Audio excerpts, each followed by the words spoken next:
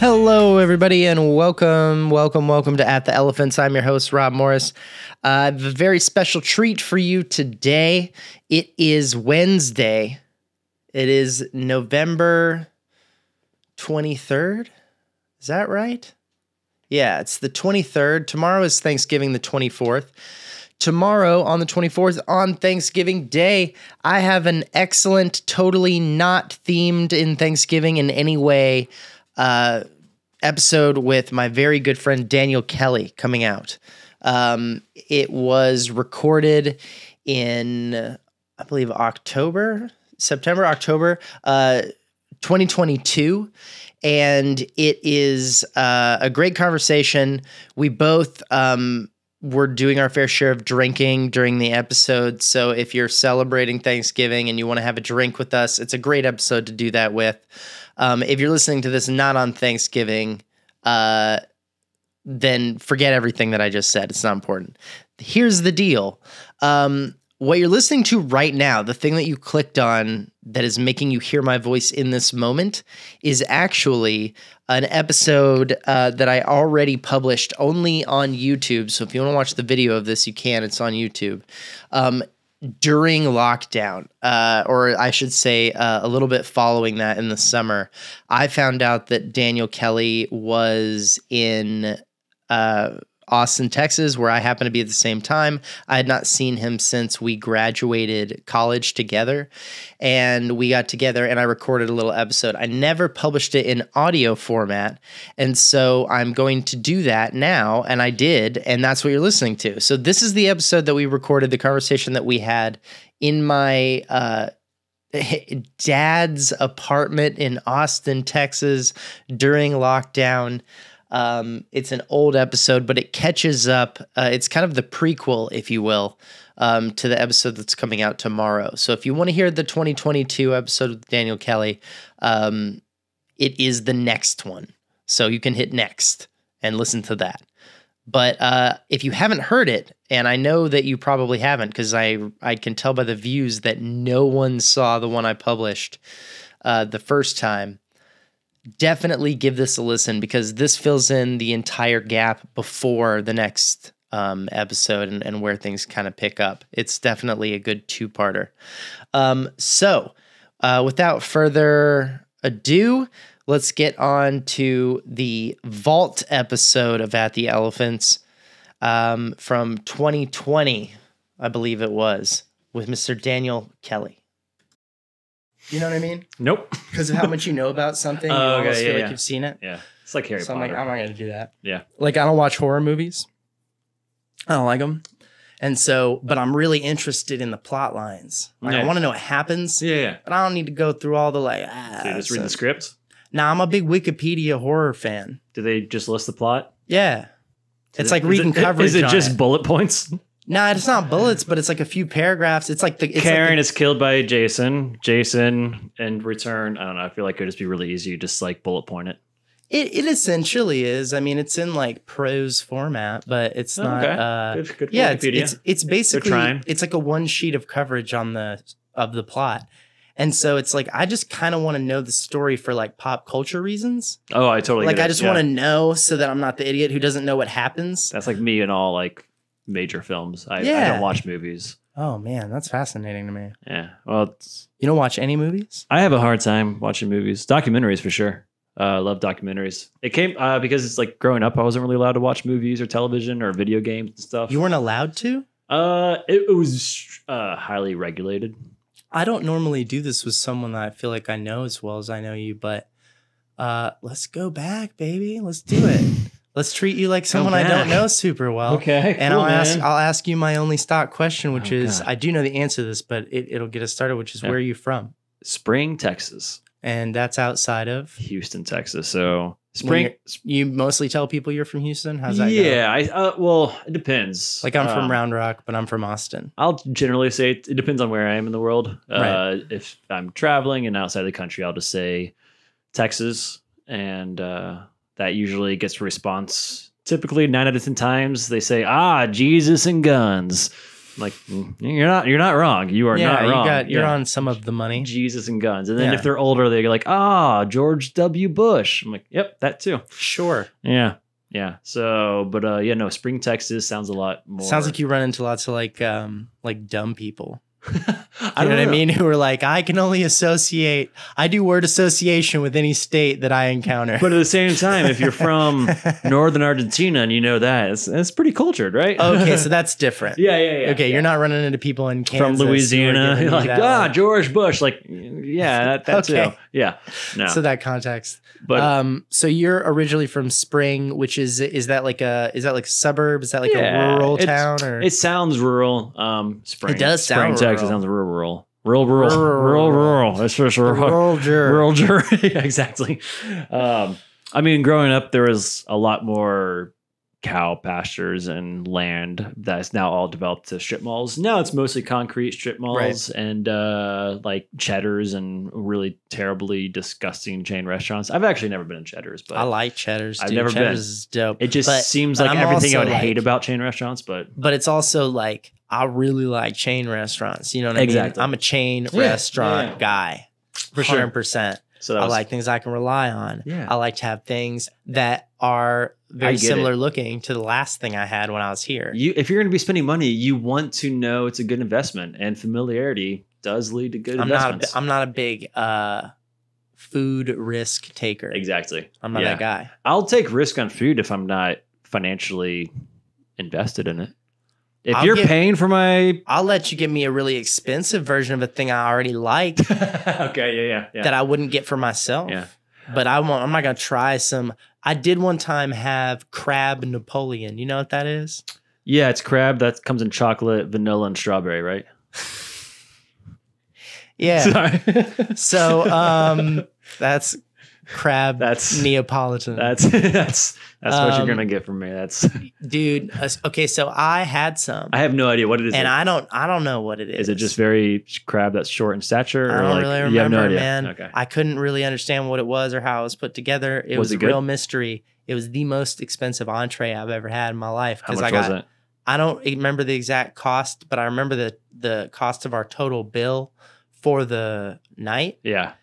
And there were 6 of us, and it was Was there a comma involved? There was a comfortable 4-figure situation. Woo! A lot of it was wine. Yeah. And it was on a very big corporate company that we worked That at, helps. and we brought them in a lot of revenue, and we were having a holiday party, and our department was only there you 6 people. Okay. So okay. we spent our holiday party money on one dinner all together. Instead of like throwing some party at an office like you would if you had like 20 catering and people stuff or and- something yeah, like that. We instead were just like, let's just all drop just it go on to one a- table, one nice Yep. dinner. That's exactly what we Oh, did. man. And honestly, Remember that? Remember even though dinners? yeah, right. Remember even though I dinners? totally didn't belong in that restaurant in any way. Yeah. And I also didn't really like most of the food that I had. They did give some weird pistachio gelato at the end. That was pretty dope. But they also, of course, because it was a really nice restaurant, I got like a fingernail's worth of the shit. They don't give you a lot of portion when you go to a fancy place. Everything's about tiny little amounts. Okay.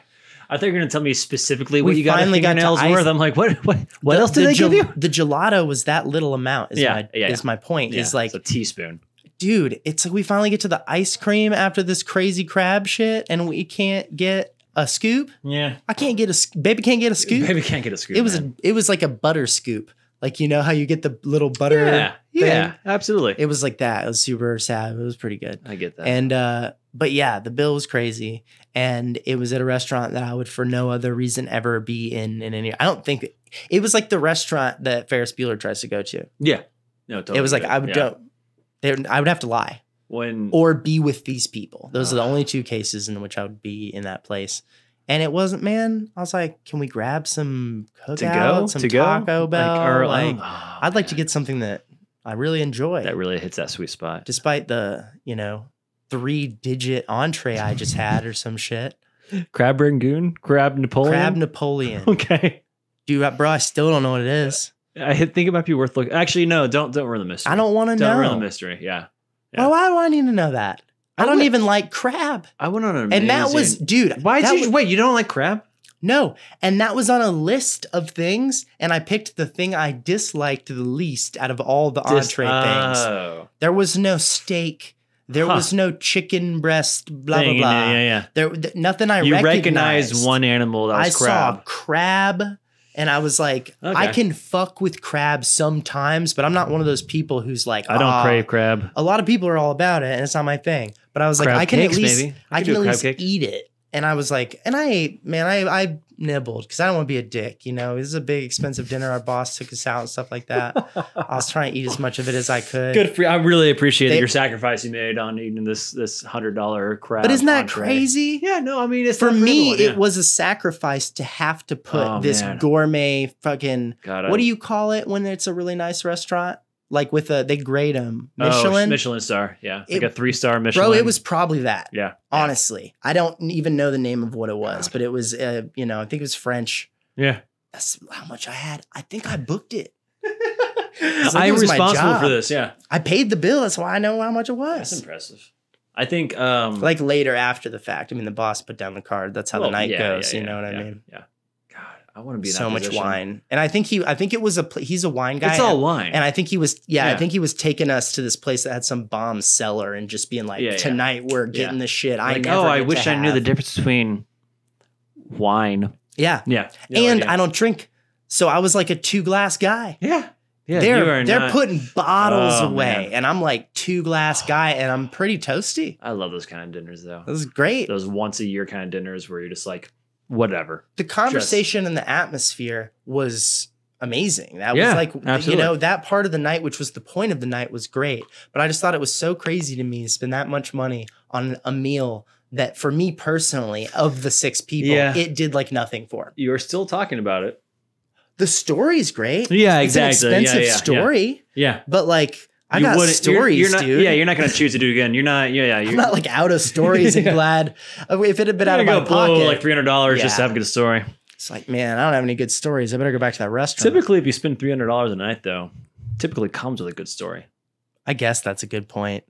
It really depends on where that money goes. Or if you lose $300, or if you earn $300 what's the I don't know. craziest $300 that you've made in one night? that I've made in one night.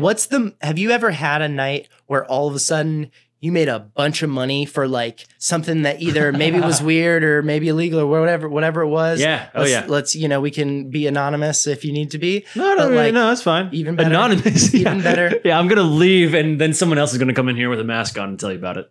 Oh, I don't know. No, I mean just names and stuff like that. No, freshman year at North Carolina, I made $7,000 one night. What did you do? Online poker. Really? Yeah. Is that the only time you ever made money doing that? No, I mean that's the most like giant just chunk of change. I haven't played. How long playing? It was and a how much did you put up to get that much money? I put up $25. Oh my god. Oh my god. I put up $25 and it was one of these like giant tournaments. I used to play a lot of poker. Okay. A lot of poker. Like when World Series of Poker were on TV, on TV in like 2003, 4, 5. Played a lot, watched a lot, and then I found out how to get money on Poker Stars. I was really into it. And He was I a hustler, baby. Oh yeah, 100%. I mean, one of my earliest memories was tossing cards, like playing cards, into a hat with my father. I love that. Because we wouldn't watch movies, so I guess that's what I'm we a did. pretty boss card thrower. Yeah, Yeah, that's one of the things You throw I can do. cards. Yeah, I've done it a long time. It's kind of like the State song I was just talking about. Yeah, You have to yeah. take my word for it that there was a point when I was dope. I'd probably be pretty good still. Yeah. If I heard that song once, I'd fucking crush it. This dude. isn't like throwing cards with velocity. This is like with Accuracy. finesse. Yeah. Yeah. And so my dad would set up a hat, and he would bet me, nickels and dimes on who can throw as many cards in the hat. Wow. So like gambling is like you guys are like super poor or something? yeah, we were pretty poor. We didn't have a lot to do. That's not true though. You guys you grew up with kind of a comfortable living, right? Later on, I would say basically the older I got, the more comfortable I got. I just remember I'll your take dad full having credit. a pretty successful He business. has a and- successful small business in Texas. That was not always the case. It's a very typical kind of rags to riches story. I wouldn't say rags nor riches, but somewhere in between. Sure. Where growing up, I was shielded from the financial insecurity there was. And it wasn't really until high school and really after I graduated that my father's business really started doing well. Okay. But yeah, because he left. I mean, when he was like 23, he started his own business doing landscape architecture. And that's actually the appeal I made when I went to North Carolina was like, Dad, I know you're not a huge fan of this, me leaving business school to go to art school, Right. but you did crazier shit than I did. You started your own business with 2 kids, a third on the way, or 1 kid with a second on the way. That's stupid. That Yeah. is just not a good idea. Risky. Really Not risky. a real safety net. So I try to situation. appeal to his like sense of entrepreneurship and trying to get his blessing to go to school. Not that I needed his permission, but yeah. So in this point, is your dad like super like, wow, you really made a good call? I have no idea. I mean, he's very. Where does he stand on it? Because my dad flipped hard. He was super like, you shouldn't fucking do that, and I don't support it. And then now he's like, that's like probably the best thing he could have done. He at the time very much was just a concerned father. Like, I don't want you living under a bridge. Sure. So when I'm saying I'm gonna, that's always their argument. yeah. So when I go to school to be an actor, it's kind of like, okay, so what are the numbers? Who's employed? How much money will you earn? Is there retirement? How do you actually make a living off of this? And then the real kicker, or as Nuri would say, now here's the kicker. Anytime he did his white voice, that was the funniest thing. Now here's the kicker. I remember that. That was his go-to phrase when he wanted to be like, just like, You're not gonna fall for the banana. yeah. So now here's the kicker. So when I entered the directing program, my father said, "Oh, so are there more jobs available as a director?" You just keep going. Yeah, I was like, well, for every 4 to 5 working actors, there's 1 director directing them.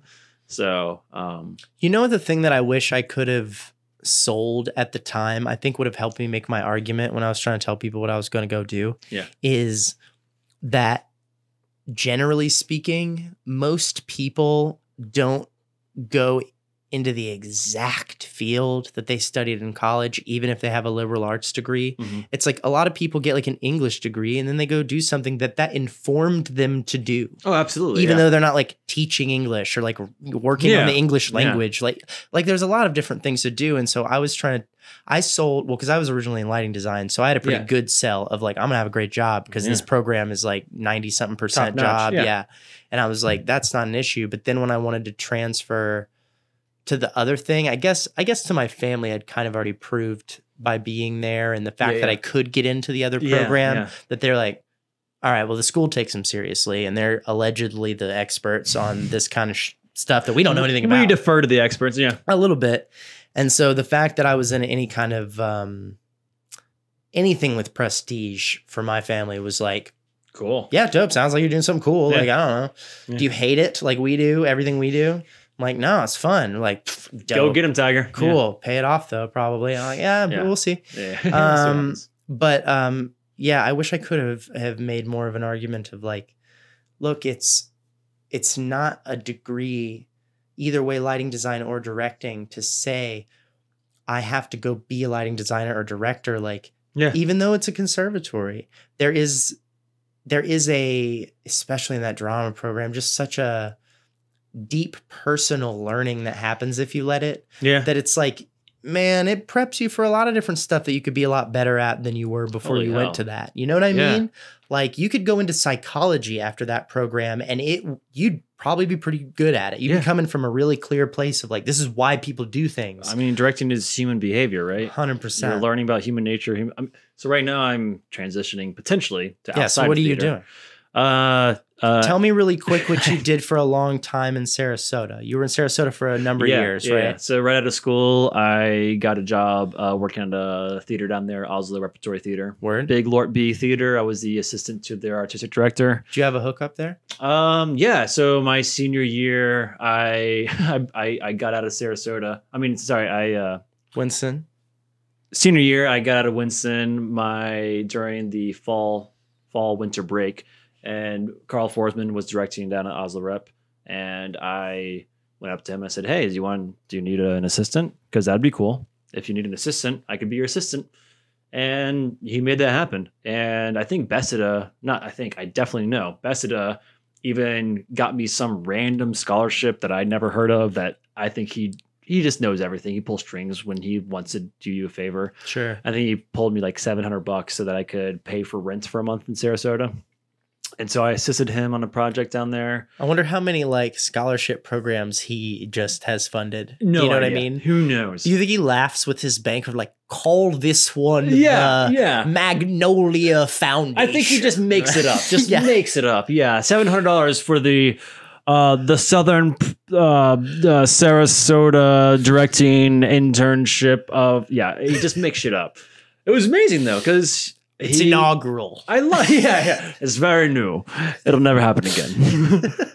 He's amazing. So yeah, I went down there. Was the assistant director on a show, Glengarry Glen Ross, which was a shit ton of fun. So dope. God, so just the cast was incredible. How long were you down there? 5 weeks. So all of like intensive arts, everything. Remember, I wasn't around for intensive arts that 1 year. Yeah. And basically, I would have rehearsal 4 hours a day, like 5 days a week, because you're in repertory, so you can't rehearse the same show. It was the most cush job ever. I was on the beach every day reading. I was drinking at the local bar right across the street from the theater. I'm involved in the room with kick-ass Broadway designers, assisting Carl, just chatting up. It's a very... Were you super aware at the time at how like dope of a gig it was? Oh, no, for sure. Because at the same time, I'm hearing about y'all running intensive arts, and I'm just thinking, I'm not jealous of that. I'm really okay just doing my own thing down in Florida. Also, now I'm like being buddy with the dean at the time. Mm-hmm. So like special access and I knew I had a really sweet gig. And so then I leveraged that, and I knew they were hiring they have an internship for the artistic director, assistantship or apprenticeship, whatever they called it. And so I did that. I got it. And after 3 or 4 months, the artistic director, Michael Edwards, said, "Hey, would you be interested in coming back for a second year?" And I said, sure, just, I gonna need to be paid because this is, thank you for the housing. I appreciate the housing. I appreciate the $100 stipend. And I walked into the managing director's office, Linda DeGabrielle, who only person in that building that I was intimidated by. She scared the hell out of me. She was all business, just was so grounded and fierce and knew all the numbers. She just was so savvy and so experienced and she wasn't one that I could just like kick it and like talk casual arts or like plays and stuff that I could with Michael. It was very much just black and white. What do you offer? What can I offer? What can I give you? And so I said, I would like to come back a second year. Michael wants me here. I think I'm worth this amount. And essentially I think I said $20 an hour or $25 an hour, which comes up to, 40 to 50 grand a year. That was my Comedy Central rate. That's great. But when you're from an intern trying to say, hey, I want to earn $50K a year at your nonprofit theater, she not in Manhattan actually laughed. She laughed and she goes, you realize 2/3 of the third floor don't make that much money. The third floor is the administration floor. I said, I know, but I think the health and integrity and efficiency of your artistic visionary deserves this kind of investment. And it's a hard sell, Dan. Oh, it's a hard sell. Yeah. And so I figured go high. Did you do that because you were cool? If it didn't work out, you go do something else? Yeah, absolutely. They had no leverage over you. I knew I had. Exactly. That's something that I've tried to encourage other friends younger when they were trying to negotiate contracts. Not that I have a lot of experience with this, but I do know what it is like to hire interns or hire employees.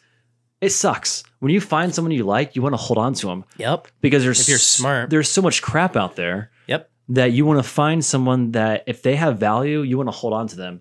And it's worth money. It is definitely worth money. And so I thought, I'm just going to ask for 50, see what happens.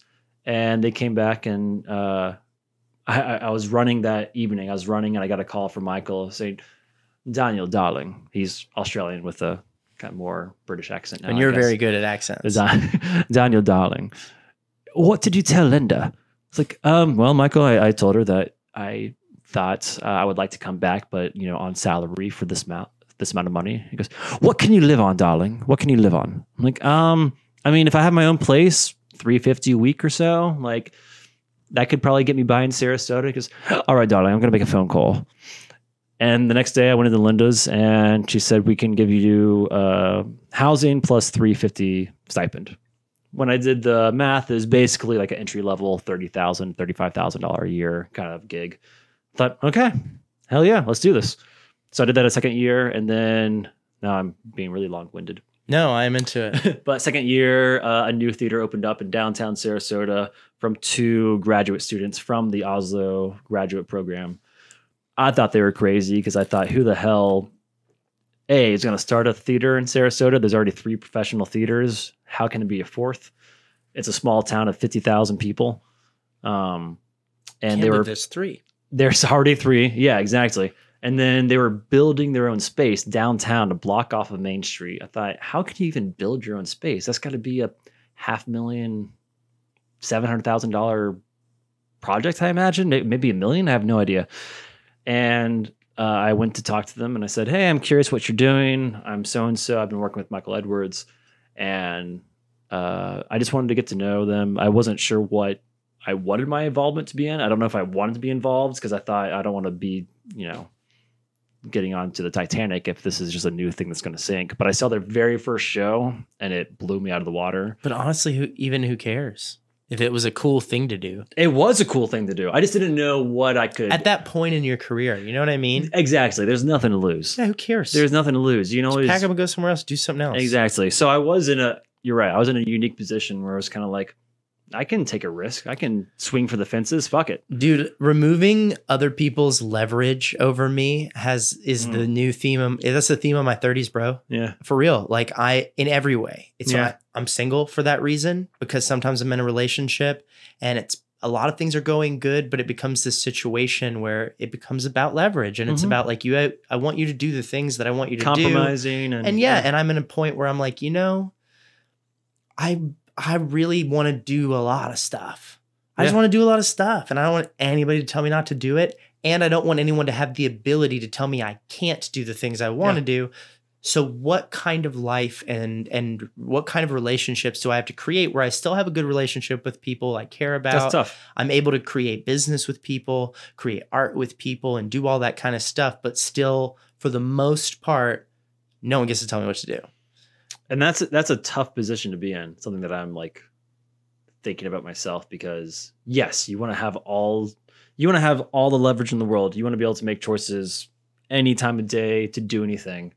It's hard to establish trust or give and take. Mm-hmm. If you want to hold all the cards, it's hard to have a partnership with someone, whether it's business, personal, whatever. For sure. Because, nature says in a partnership, there's got to be give and take. 100%. So it's challenging to be, because I'm single. I see where you're coming from. Like, yeah, I don't want to be held down. I want to be able to make my choices when I want to make them for my own benefit. Right now. Yeah. I didn't used to feel that way. I might not feel that way later. There's a time and a place for it. I don't want anyone to tell me what to do. That's just where I'm at today. No, I totally get it. And so it's unfair to tell somebody like, yeah, I'll commit to being your person. Yeah, you can be involved. Because if you want to hit me up when you're upset, I may not be in the mood for it. Yeah. And you can't do that to your girlfriend. No, exactly. You just can't. Yeah. And so if the deal is you don't get to have a girlfriend then if you're not going to be that guy. It's like, I'm actually at a point in my life now where I'm like, okay, dope. That's better than, no, absolutely, dude. Better to do that than to enter a relationship and then realize, oh, I'm not all about this selfless, sacrificing shit. It's a lie. It's a lie when I tell you you're my everything. It's a lie. Oh. And I say it because I love you and I want you to hear the things that feel good for you to hear. I love you that much, but some of them aren't true. Some of them are lies. Oh, Christ. And so but not even just that. It's also I work on TV shows, but generally I have one TV show that I'm pretty sure I'm going to get asked back to. Yeah. And at some point it'll end and that'll be over. And I don't hustle super hard to get a lot of other shows like that. I could, but I don't. Mm-hmm. There's so many other projects I want. I really want to just be able to keep going back to this one show for as long as I can and take a break from all my little projects and different bullshit and my own businesses. Go be employed for a little while. The relationship I have with them is really good to where I'm trusted to pretty much do my job. They tell me what to do, but it's like, I agree with them that that's what needs to be done. Yeah. I pretty much get to execute on the day and make it happen. I'm held accountable if it's not good, if it doesn't work. But it's like, there isn't someone over my shoulder most of the time. Yeah. And so it's like, and for the most part, I don't get any complaints about what I turn in. And so it's like, that sounds like a great Great situation. And it's mostly hanging out in the room with like ballroom dancers and celebrities. So like what, dude, it's so cool. Oh my It's such a God. cool, dope job. And it's only 3 months. But Yeah. it's 3 months In at a season. pretty good rate. Yeah. And I have to know that I'm going to be going back to that almost like school. Yeah. But now it's only a fall thing. And now it may not be a thing at I was all. going to say, Who do you even have knows? that available anymore? I have no idea what the future is. They definitely canceled the tour they were on. There's a tour? Yeah. They That's- do. They've been doing the tour for a long time. Sometimes for years they did 2. They would have a season because the dancers would work all year. Yeah. The dancers would work a spring season, go on tour in the summer, hot summer nights or whatever. Yeah. Then they would have a fall season. Huh. And then they would go on tour in the winter until the show came back. And they would tour in with the celebrities, or like what was the draw? Okay, I was gonna say like who, if I buy a ticket, am I gonna see? If you've been watching, I just finished season 28. Okay, you- there's 28 seasons. Yeah, and it's 2 a year for a long time, so it's not 28 years. Yeah. But yeah, there's 28 seasons. So if you've been watching Dancing with the Stars for a long time, you may go even if the celebrities aren't there because Sure. the dancers on the show are Okay. characters that So you they care have about. their own cachet. Oh my God. Yeah, Some of okay. those dancers are their own celebrities. I could name so many people right now that have millions of people Yeah. who are like, oh my God. Just and from you the would show. not know a single name Yeah. because it's just not in your world. I didn't know I've never heard of any of them. Yeah. And I mean, If it's not Sean Dude. Spicer, I probably have no idea. well, that's what I'm saying is like, Yeah. you'd know the celebrities maybe, but Yeah. even that, Oh yeah. Whereas the actual the dancers dancers have their own. the ballroom dancers have their own celebrity Yeah, and it's a different kind, but it's also, that's interesting. yeah, it's weird too, because it's like, they're not reality TV stars, but they are. Yeah, It is a reality TV show, but they're not just like the housewives They're or not something. personalities. They're They not, are though, right. Yes, absolutely. but it's like they're competitors. Yeah. And that's part of it because like some Interesting. people are like 6-time mirror ball champions and stuff like that. Like Derek Huff Oh, and Derek- Julianne Huff, who both Oh. got their start on the show. You know who she is? Wait, why do I know that name? Julianne. Hough. Julianne Huff's also an actress. Yeah, I was gonna say I definitely. Mhm. She's an actress. She's an actress. She's a dancer. Wait, she was- started on Dance with the Stars. I mean, she started somewhere else at some point. But Oh, yeah, okay. she was on Dancing with the Stars for a number of years. She was a judge Wait, who for a was- season who- or 2, Okay, maybe. what shows? What movies? And her brother is Derek Huff, who is I also a have no dancer on idea. the show. There's a show called World of Dance now that's on NBC with Jennifer Lopez, and Derek Huff is like one of the other Good lord. judges. So So it's a much- whole so much I world. don't know. It's a whole world of Yeah. competitive dance reality TV, and that's what I've been doing. Holy But cow! so you were at Sarasota for how long and left why? 6.5 years. So then I was at Urbanites. Almost all of the time that I've not seen you. the entire time. Yeah, I mean, I went from Winston-Salem to Sarasota. Okay. And then I was down. That young theater that opened up, I was really impressed. Seemed like they knew what they were doing. And Right. then they said we needed a third person to help us out. It was 2 co-founders. They said we need to hire someone. You can't just be a director. You can't just be a designer. You can't just be a marketing guy. Like, we need someone who knows the whole business. Do you want to be like our first employee, our third person to help run this? And I said, yeah, let's do it.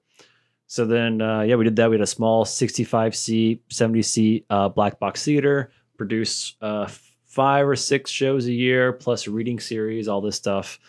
It was amazing. It was absolutely incredible. Like, That's I awesome, got to man. produce all new theater, all work that our mission was producing new theater less than 5 years old.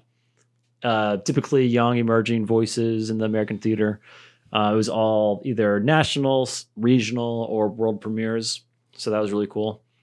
And did that for 6 years. I felt like I was just burnt out. Mm-hmm. I realized at the end of last year, 2019, I thought, man, I've been in rehearsal or in production for a theatrical production for 10 years straight. Right. Like since school, yeah, it's been 10 years that I've been in rehearsal or production or post-production. And Like, you got cast and shit second year. Didn't you? First year? Yeah, first year, Caroline Kava's show. Yeah, my freshman year. Yeah. There you go. So so 2009. So I was just like, I've been doing this for 10 years. I was tired, I was exhausted. Nonprofit theater, you're not making much money. You don't have any benefits. You don't have time off. Relationships are suffering. Like, all you have is your job. And so when the job is not giving you that kind of fulfillment, you start thinking, okay, where can I make some changes? So I kind of did a cliche quarter life crisis thing. I sold everything I owned, sold it all, and I got a one-way ticket to South America. And I've been backpacking. Headed down on South America way. I did. Yeah, exactly. And I was going to be down there originally for 3 to 4 months, but my money lasted a lot longer than I thought it would.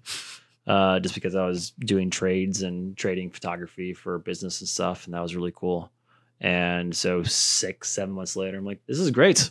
People are paying me for travel photography, travel videography. I'm just going to do this for a while. And then my family started calling me saying, hey, you should probably think about coming home. This coronavirus thing is getting really serious. And of course, I'm in like this entire different world of thinking like nothing bothers me. I have no responsibilities. So this whole thing just shit on your awesome little parade down south. Oh, big time. Yeah. Big time. Oh, okay. Oh yeah. It was pretty, I didn't know pretty if you gnarly. were like done being down there around the time it happened. No, I but mean, you I was just- ready for what I was thinking about doing was coming back for like a month to kind of like reconfigure my future as a travel photographer. Basically, I had great gigs down there in Peru and Colombia. I had travel agencies paying me to go on their tours. Not much, but basically they would cover all housing, all transportation, food, and everything. And then I would do like individual projects for cash. Mhm.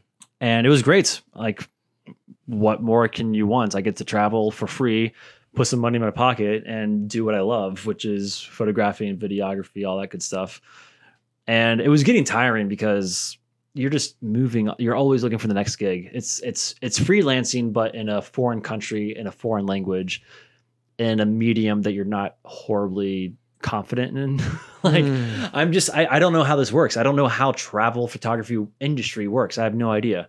What difference does it make if you're making money? Um, Like, when did that become a problem that you didn't know how the industry worked? Well, I guess it was challenging because I didn't know people in the industry. So if I had one contact, all my eggs are in that basket, that one contact. In theater, I might know a handful of people here, some people in It this sounds region. like your insecurity is about that you weren't creating a stable environment, not necessarily that you couldn't just keep doing it until it Oh yeah, didn't yeah. work, It was you know? it was the fear of You're that businessman. I'm making this work, and I have a job next week, and I have a job next week. Right. But how can I make this more sustaining? How can I turn this into a 2 to 3 year career and not just like 2-week gig? Right. So that's really where my mind was when I was in Colombia. And then, yeah, coronavirus hit. I got kicked out of the Airbnb for being an American citizen. That was interesting. I woke up to a text saying, hey, Daniel, I hate to do this to you, but you got to go. You're American. It's like, oh, Really? yeah. I was like, oh, fuck. Wow. This is getting real. And I started looking, and I was in Bogota. What is the idea behind that? It's because You might have brought it with you? Yes, absolutely. Even though I could say, hey, I've been in South America for 7 months. Right. Like, haven't been in, like, I'm fine. But different buildings would have different restrictions. And yeah, basically it was like, we cannot have foreigners, especially Americans, because we see it's going to be, I don't know if it was just all foreigners or Americans, but essentially they said, we can't have foreigners. We can't have Americans in here, and you got to go. Sure.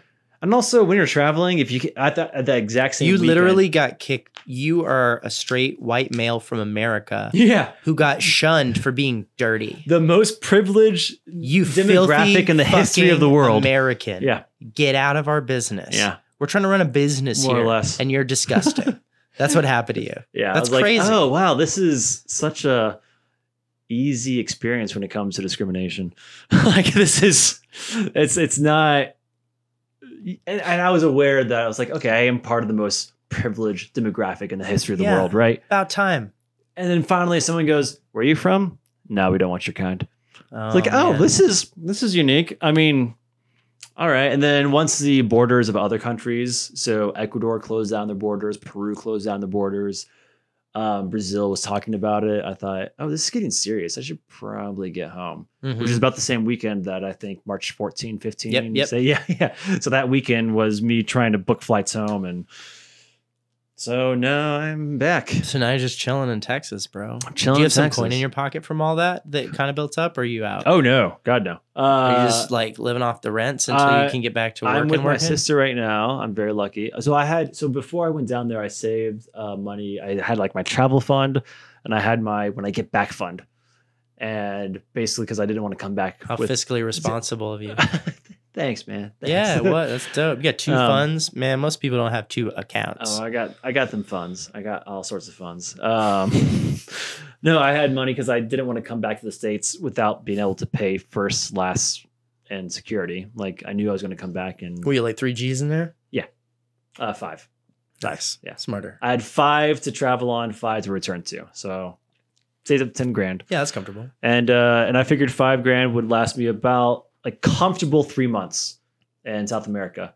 You do not need 5 grand for 3 months. If you do things right and you are responsible with your money, you don't have to go out to dinner. Even if you go out to dinner, my God, it's so cheap. Depending on which country you're in, my Lord. I am a master of the dollar stretch. Yeah. God, you can take $1,000 to South America.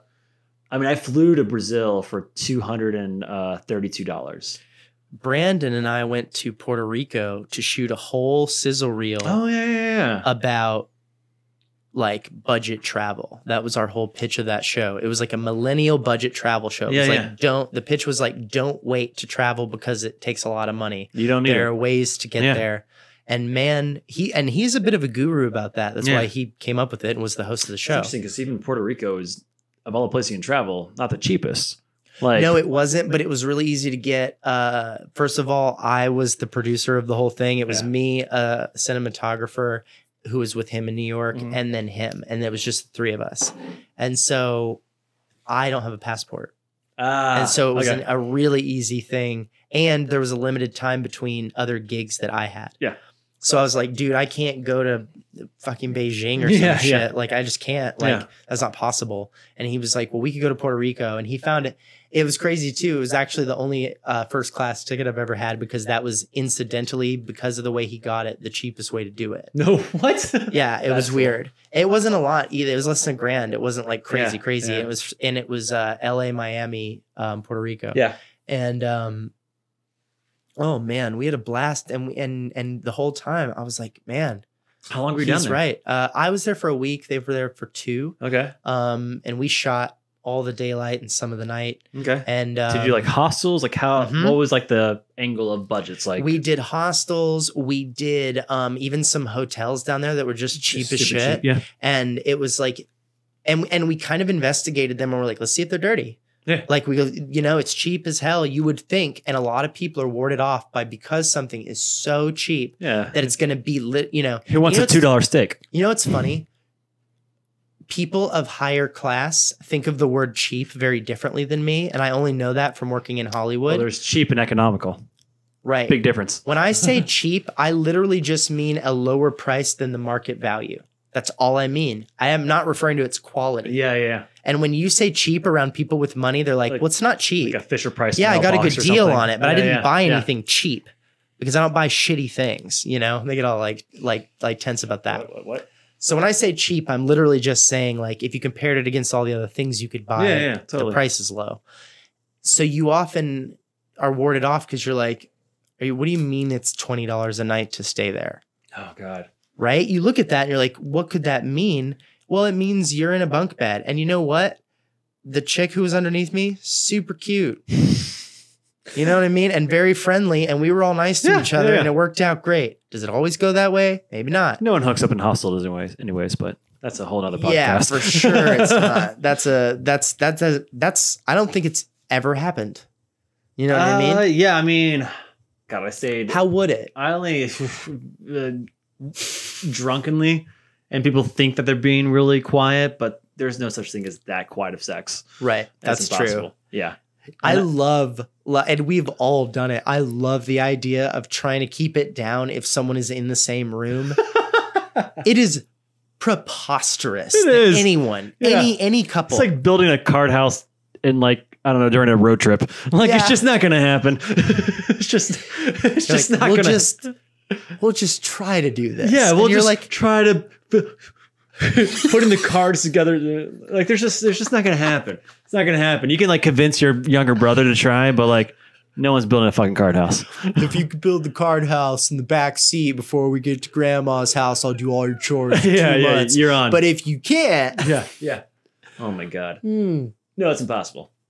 Hostel. I mean, I hated living in a hostel. But we also found a lot of cool shit to do that wasn't expensive. That was a Oh my big part of God. what Brandon was into. He was like, the actual experiences. yeah, he was like, let's go to this like crazy bar. And we went to this crazy bar and it was like kind of cool. And it was a really famous bar to go to in like Old San Juan. And Yeah.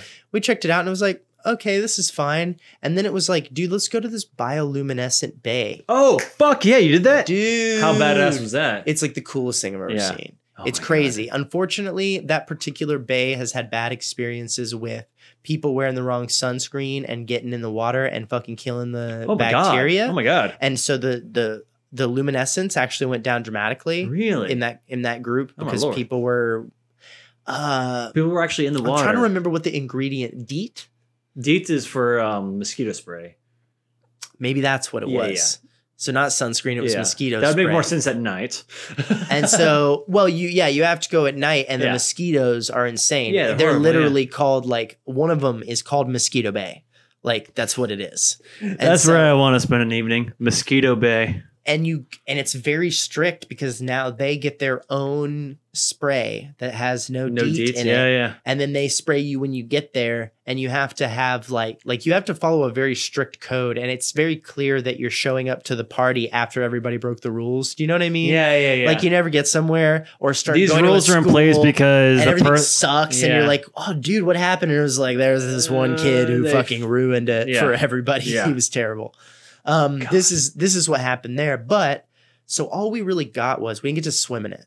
We only got to kayak in it. Still cool.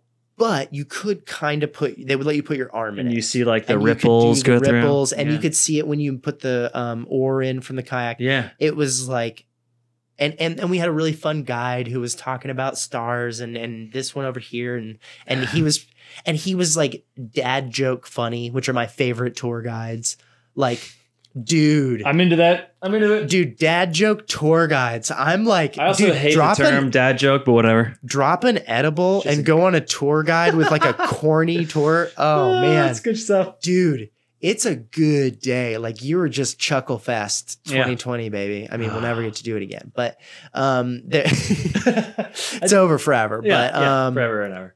But if you ever get a chance, like in like a dream or a VR thing, dude, I did. No, I watch did a VR take bioluminescent- off like a motherfucker during this whole thing. What? VR. Okay. Oh, you think right now during the pandemic? Yeah. I think right now Yeah. everybody's like, let's take all the money we have left and put it into being able to do shit in our I heads. guess so. I mean, you would think that. I mean, I I don't just thought see- of that now. I don't see how professional sports exists with audiences. I think it's going to be VR. But can you imagine being in the front VR? row of an NBA game and having Jack Nicklaus and Jack Who Nicholson? is Jack Nicklaus? Jack Nicholson. Sorry, Jack Nicklaus is a golfer. However, you could bring him back from the dead. Or is that Arnold Palmer? I really thought you just made up a person, but then my brain went, Rob, you don't know any sports people. So he could say almost any Jack sports Nicholson. person. And you would insist it wasn't real. It's fine. It's fine. But I still didn't know the person you meant to say. Jack Nicklaus is a 100-year-old famous golfer. If you say not so. not a big deal. Sure. Clearly. But no, like imagine being in the front row and you're watching the NBA game, and yeah, you have the action right in front of you, but on your left hand side you have Drake, which I guess he's a big. Well, I mean, Drake, I think he's a huge Toronto Raptors fan. But do you think that the whole pull of like VR Just watching NBA Drake the whole time? is the other celebrity reactions? I think so. Yeah, I And then think they get a cut because they come and do 100%. mocap. Yeah. That's oh pretty my god! funny. Yeah, you just line up the entire courtside seats with celebrities, which they already do anyways in LA or Right. in Right. Miami. Like all the front seats. I mean, you have Dude, that's huge such a cool celebrities. idea. So then you have the VR. so VR that sports has got to be like the first next big They- VR thing, they've right? had it. It didn't take off. I imagine the fuck? because I don't know why it would not. I think a big part of it is It's a just huge- that it's a big commitment. Mostly the headsets are not comfortable to wear for long periods exactly. of It's time. a big commitment. You might want to wear it and be like, "Oh, this is cool," but after like 15 Honestly, it minutes, might be better just to have like your Jennifer Lopez cam right? and Are your you gonna- Drake cam. exactly. Are you gonna watch? Are you gonna wear a headset for 5 hours And, like, to be watch a turning- game or something? and The if you're- Super Bowl is like a 5-hour commitment, Oh, good lord! Yeah, you know. yeah, not into it. But VR, man, I really do think that that's gonna. And I've told people before, one of my favorite. In what capacity though?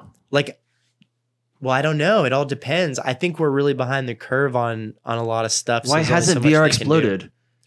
Because it's a few things.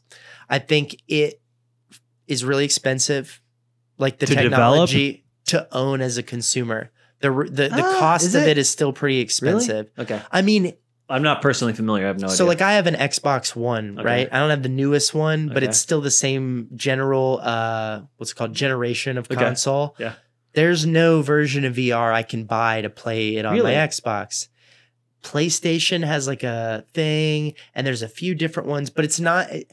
Basically, I don't think it's cheap and simple enough for most people to buy a VR Okay. thing. And then if they did buy a whole separate console just to do Is there VR enough stuff, products for it? yeah, how much Yeah. stuff is being made for it, and then how much of it is the kind of stuff that, like I said, you want to do for longer than like a few minutes. Because I think coming in and playing like a Star Wars game where you get to have some lightsabers Yeah, and do some yeah, choppy yeah. chop is like super fun. But there's a limit to how much you can walk around. And those systems where you have like a little treadmill and it lets you walk in place, like those are cool. Sounds cool. But dude, that thing is like $4 or $5. Oh, grand. and also you That's can't put that in your crazy. living room. Yeah. exactly.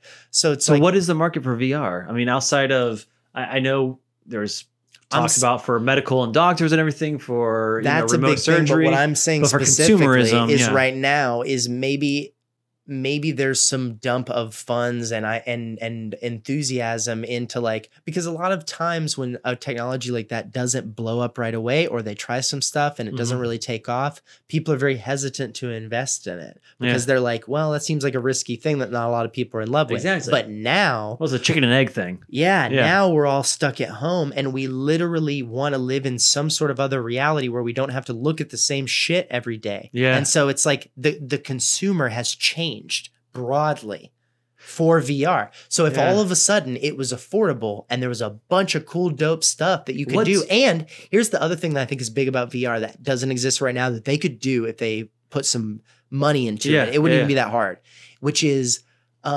co-op VR. Which is I put VR on at my house and you put VR on at your house and we get to go do Trading something spaces. together. What do you mean? Like the Trading space is Like the basically movie? you're in my house, I'm in your house. okay, well, that'd be Is that weird. not- That'd be weird. But I mean, like you and I get to go to like Six Flags together Oh. in a virtual world where you're at your house sitting in a recliner that goes like this, and I, mean, get that's to got do to that. exist, right? I don't think it does. It's just I think at best you might be able to get that chair and headset and program at your place, but syncing it up with mine, I don't think that's how it works. I have Maybe no it idea. does.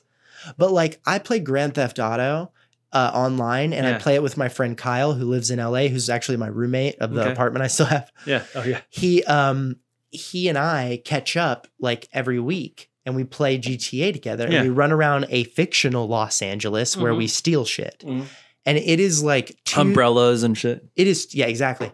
It is 2 steps away from me taking the TV and like putting it on my Yeah, head and me yeah. running around with Kyle robbing a bank. Have you ever done a virtual reality bar, like a video game bar, where you do the VR sets? No. There's I one didn't- in is that a thing? Sarasota. Oh, like you go to a bar and they have VR at the bar. Pretty much. Okay. VR first, bar second. At Word. least this place Right, was. right. That's And their you way to make have- more money. Yeah, basically Right. you have these like I don't know, shower curtains that divide like these little booths, and then you can do VR games together.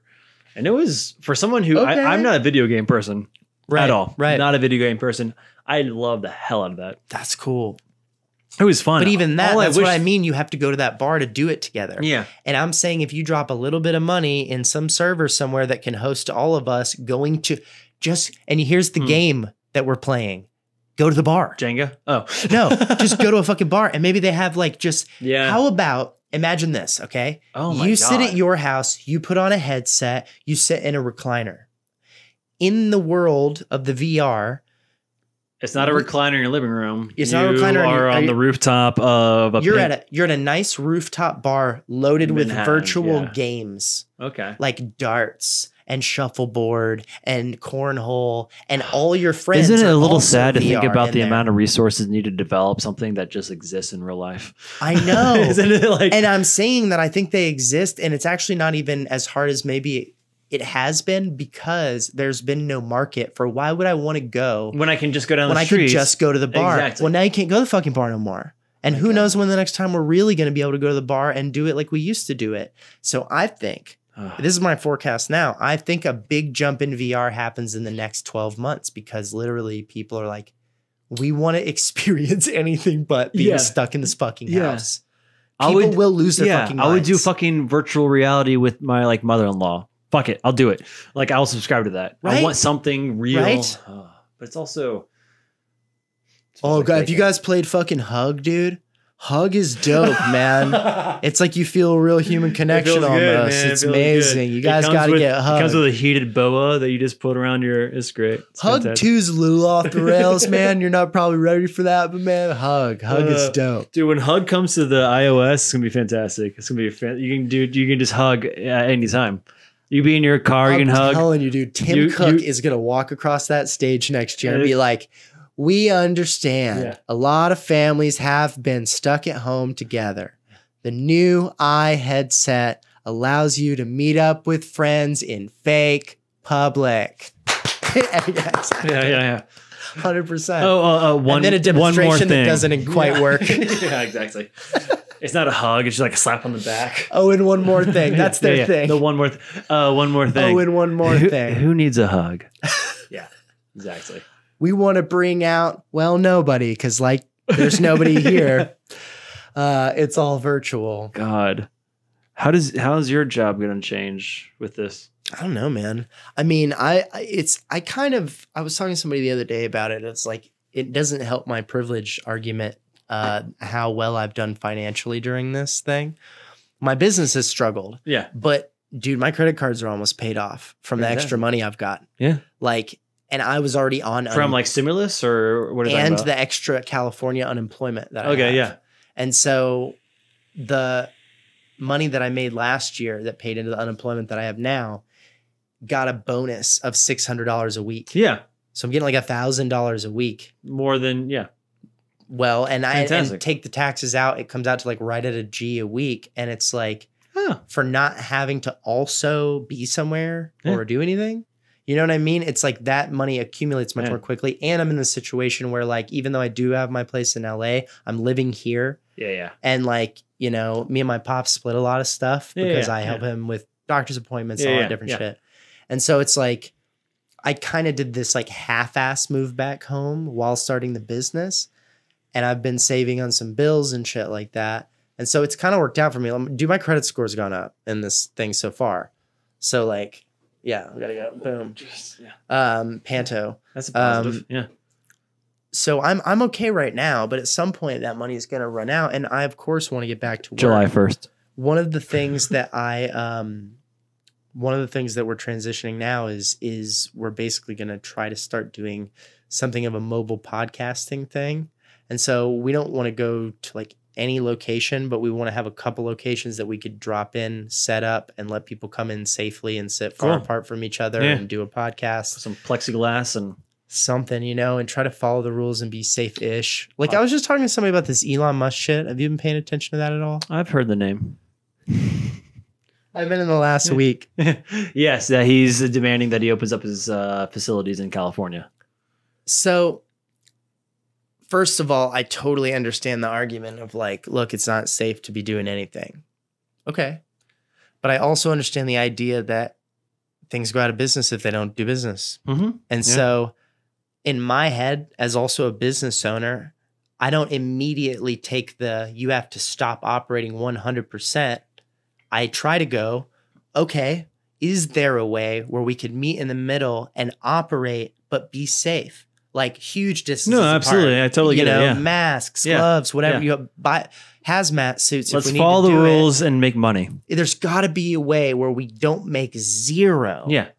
And we, and I feel like from the stuff I've read and listened to, that's kind of where he's coming from, which is like, dude, we can't make zero. And in my plant, people are far apart and they wear the fucking masks and we do the shit. Can we follow everyone's the rules? Argument is in the gray area, which is right. That's what I'm saying. When we first started, I was like, it's in the gray. Yeah, we want everything's in the gray. All politics should be in the gray. There's some black and white shit. The problem, okay, yes, absolutely. The meat of it, though, is, okay, we want to be safe. We want to curb this. We want to make sure everyone's healthy and happy. And at the same time, we want to move forward. We want to continue having businesses. We want to continue growth. How do we do it? It's all compromise. I mean, is Tesla not one of the most important private entities that we have as a country? It's one of the only places where we're like beating people and stuff. You know what I mean? Yeah, I we mean, suck at lots of stuff now that we used to be good at. when it And comes one of to the things electric- that we're good at is Tesla. It's a South African in California. Yeah. Yeah, yeah. he's doing pretty well. Yeah, he's helping us out a lot. Yeah, And turns out, he's also going to be on the moon. he's the soon, only or Mars. manufacturer still functioning in the state because most of them have run because of all the taxes and all the crazy bullshit. And so it's all in the gray area of how can we do this safely? We Right. don't want to. No one wants to shut down everything completely. Right. If you asked any, and I think everyone agrees we could do that for a little bit. Yeah. We could shut down everything Yeah. completely Yeah. for a little bit. Yeah. But at some point, we have to at least pop up a little bit and then maybe go back down and then pop up a little. Like, it's all you just risk. can't It's all lock risk every- management, You right? can't lock everyone in their It's houses all risk indefinitely. management, and it's all about what are you giving up? And the problem is, what are you giving up? It's human lives. Right. And no one wants to be in a conversation. No one wants to make the argument that this human life is worth this amount of GDP. Right. That's a lot of the like viral shit. is them Exactly. being So like, when you yeah. say, okay, 1,000 people will die for this amount of increase in GDP, no one can make a heartfelt pitch to anyone saying, yeah, it's worth it. It's yeah, worth but it. GDP is not the only measure of our society. Some of it is also the function of certain elements of our economy that will not exist anymore after the fact. And again, I'm not saying there should be an amount of lives that we sacrifice to No. keep anything Christ. going. Yeah. Of course, I'm not saying that. What I'm saying is that, you know, what I just shared earlier today was like they have this like diagram that I've seen a number of times that's like faces with masks and no masks, and it's like the math Distances. Yeah. of like, okay, if this person has it and this person doesn't, and nobody wears a mask, Yeah. it's like this crazy chance that he's gonna get it, right? Yeah.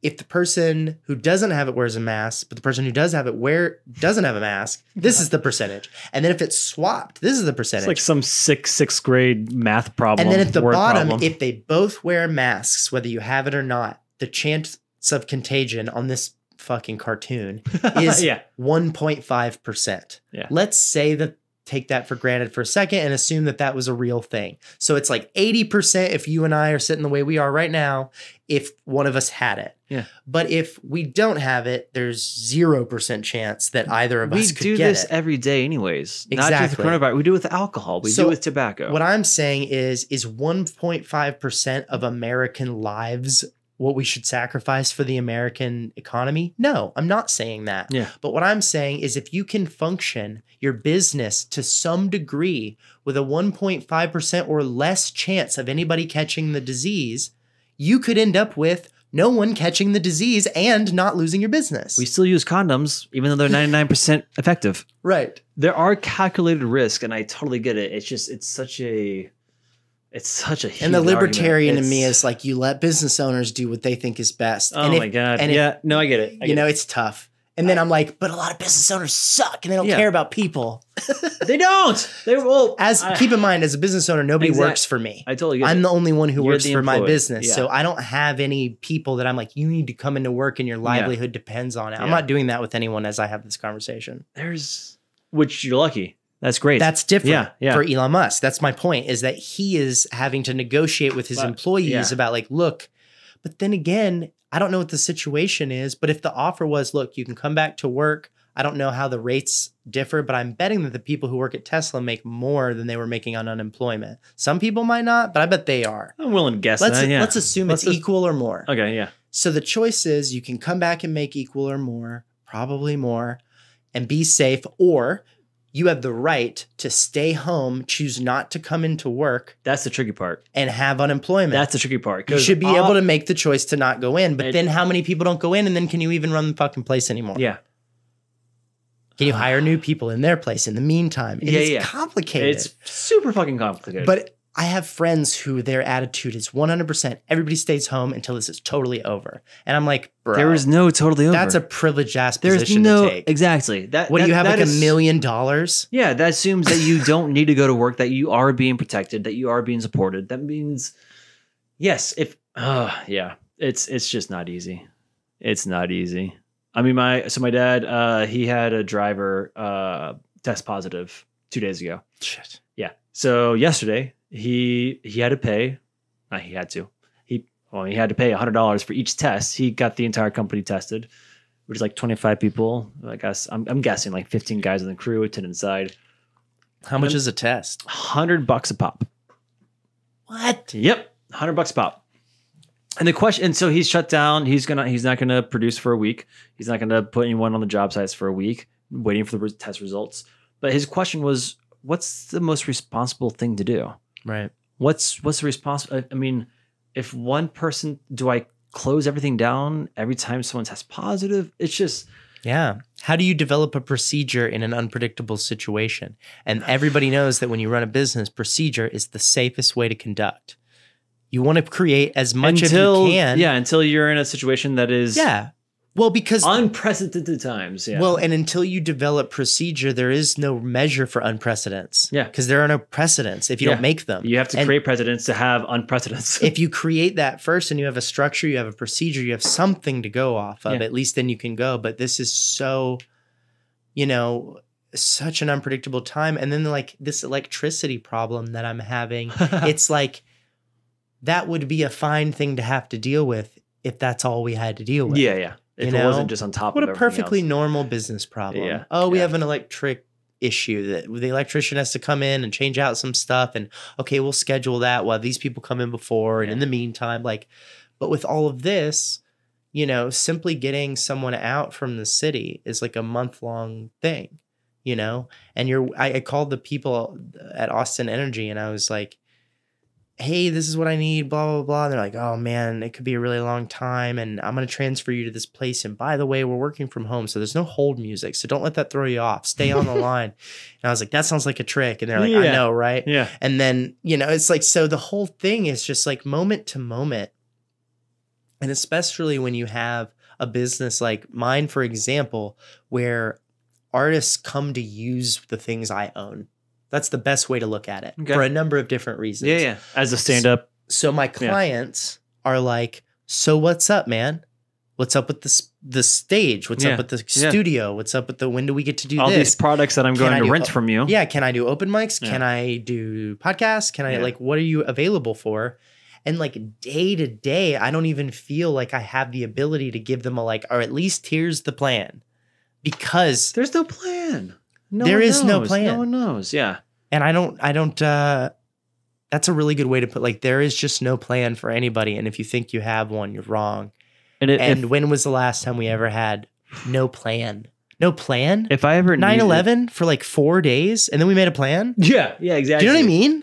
Legit for 4 days. Katrina, financial crisis, 2008. It was it was we had plans and then they'd fail and we'd do something else because it wasn't constantly no evolving. Plans. It wasn't constantly. I mean, you can make the argument that terrorism is constantly evolving, but it's something that in the past we were able to encapsulate it, put it in a test tube, and go, okay, this is our problem. See our problem. This is our problem. We're going to. I mean, it's always nuanced, but yeah.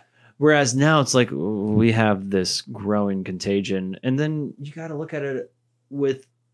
This isn't the only. I don't know. I feel like I'm being far more empathetic than I normally am. That's okay.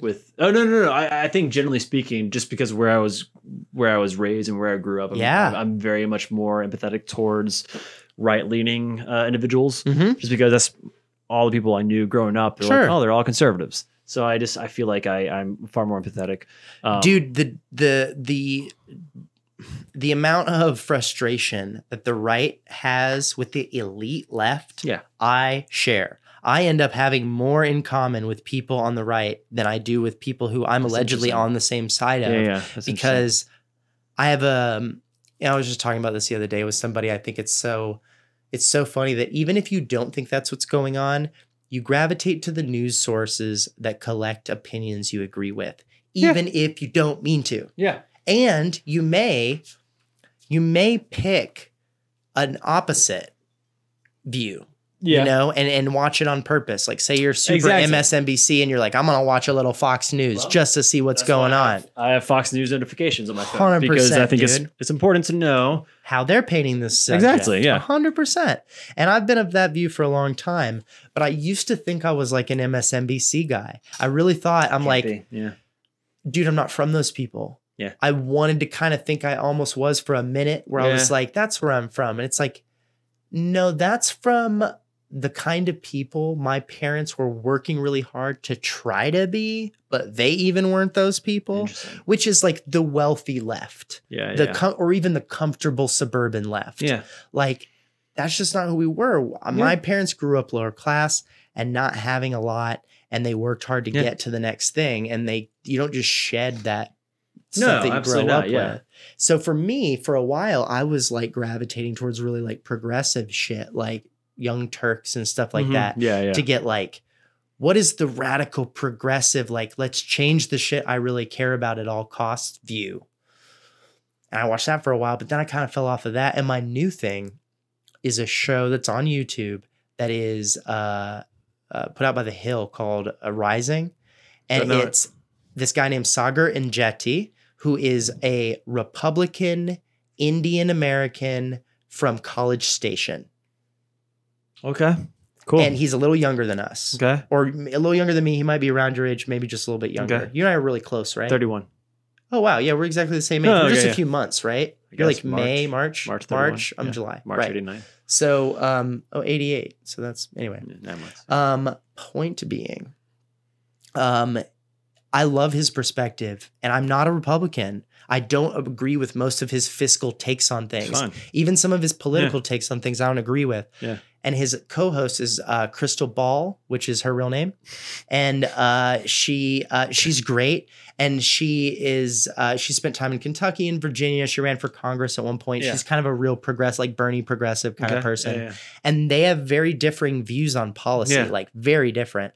But they both have a populist attitude about politics. Mhm. They're like, they're together on, you may think this is the approach, I may think this is the approach, but we can both agree that there's some rich ass motherfuckers in charge who are trying to make sure that the people don't get what they need. Yeah. Because they want what they want. And they're working hard to make sure the system is rigged against the little guy, Republican or Democrat. Yeah. And both sides can get behind that. And that's where I'm at right now. With their own uniforms. Where they my get behind big it, thing is like, man, I sympathize with lots of Republicans because I grew up surrounded by conservatives and even moderate Republicans who were just like fucking rich ass Washington motherfuckers, man. Yeah. Even when we putting elect their someone to Congress who's from here and we send them there and they turn. And it's like, you know, I feel with that frustration. So I don't automatically line up with lefty shit because I have politically left views. You know what I mean? Because a lot of the left is the same. They're the same. They're not even different. And it's hard to have this conversation, especially in the theater or entertainment world. Oh, because there really is a very knee-jerk And then as soon reaction. as people find out we're from Texas, they write us off and don't even want to talk about it anymore. They're like, that's why you're all fucked up. I mean, yeah. Right? I think my biggest pet peeve. Why are you so sympathetic? Yes, empathy is not a bad trait. It drives me crazy to this day that on stage, if you have a Southern accent, you're dumb. Have you ever met a character with a Southern accent on stage that's intelligent? On stage, maybe not. No. Yeah. Mate, I feel like it might exist somewhere, but even if you're smart and Southern, you have to be like aristocracy Georgia Southern. Like, you have to be a Kevin Spacey character who's like conniving and evil at some point. Yeah. You have to be like no one who has a Southern accent is trustworthy. Right. There's something, maybe if you're Hank Hill. And they're nefarious. Right. If they're smart and Southern, they're nefarious. That's true. So I've always... Is that why we don't have Southern accents? Because we tried really hard not to sound like those pieces of shit? 100%. That's why I do. Yeah. Do you think so? Oh, growing up, my father was really about just what I'm looking for. Oh my God. Enunciation. Oh, enunciation. Yeah. Just enunciating all your words is properly and, hitting on the consonants. And I learned freshman year. Did we have Mary Irwin freshman year? It was a mind-blowing realization that, first of all, who's married to the queen? I don't know. I didn't take first year. No, who's married? No. Who's married to the queen? I'm just trying to say. Oh, the king. Okay, the king. Yeah. I would say king, but when you write it out in IPA, it's king. King. Right. Yeah. Like igloo. Yeah. King. Yeah. The I, not also, the e. Also, yeah. That blew my mind. Also, ing. Like pen. Yeah. Exactly. Yeah. Also ing. I would always say running, talking. Yeah, you hit the G's. I hit the G, man. You're I a hit the real G hitter. I do, because growing up, my dad would always say, hit your consonants. You don't drop endings. You don't say running, talking. Right. I'm thinking about going to the store. Do you have a lot of country family that your dad is like, you're not going to sound like them? That's what happened to me. My mom was like embarrassed by her country family and was like, you will sound not like them. Not specifically. It was her bias that made me sound like this. I mean, there's certainly a lot of that. My family, I do have a lot of family in Florida and like central rural Florida that do sound like Laird the Cable Guy, if you will. Totally. They're actually who doesn't even sound like that. They're actually good friends with him. Like, not even kidding. Yeah. The guy's name is Dan, I think, or Dave. I forget. Whitney. Dan Whitney. Yeah. I think Daryl Whitney. He bought my cousin a horse. Yeah. The first thing I ever wrote that appeared on TV was spoken by him. No shit. Yeah, when I was working at Comedy Central, Yeah. I did a commercial for Medea Christmas. Oh my Lord. He's in it. Tyler Perry's Medea Christmas? Tyler Perry's Medea Christmas, and he's in it. And and they also, I would never assume Larry the Cable Guy and Tyler Perry would come together to right. Yeah, I think that's why they did it. And he was the only one they gave us to do promotional content with.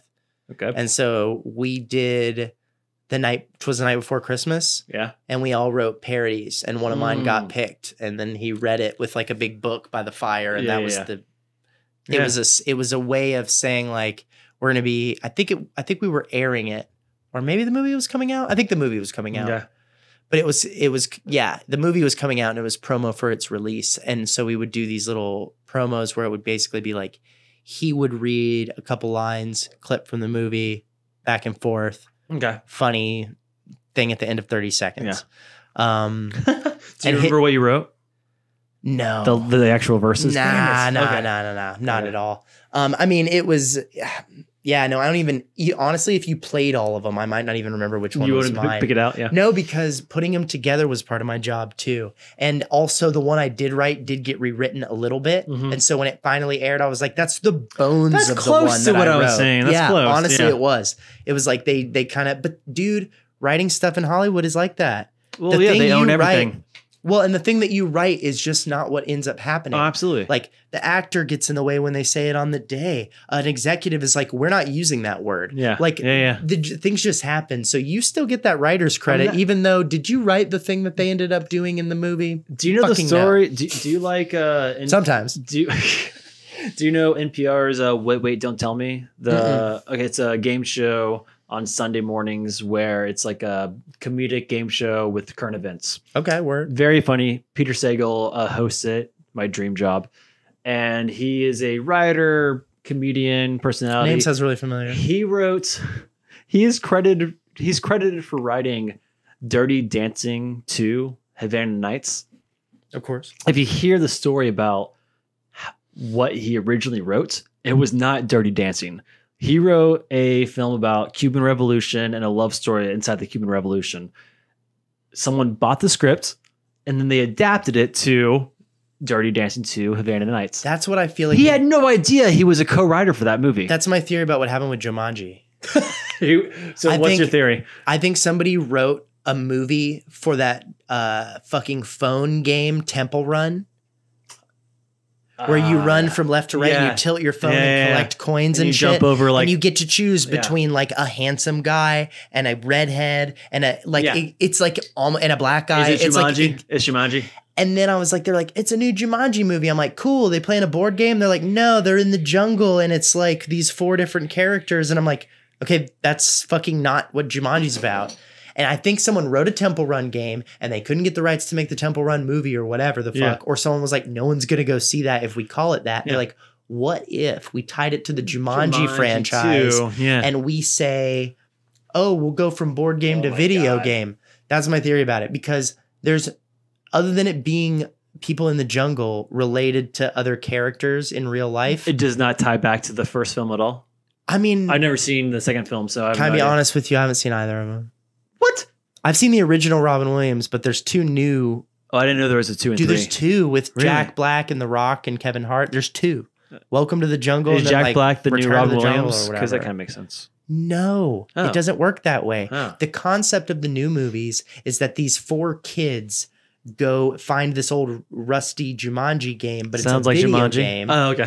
instead of a board game. So it was like and they get NES or sucked into it like he does at the beginning. Oh, they're like inside And the in video the game. Yeah, and in the game they have avatars. That so game, like that movie so like already the exists, chick, right? the chick is not actually a chick. It's Yeah. like the dude got turned into the chick, and there's a bunch of comedy. Oh, in hilarity that. ensues. Yeah, That's the Yeah. comedy, and the chick Okay. is Jack Black.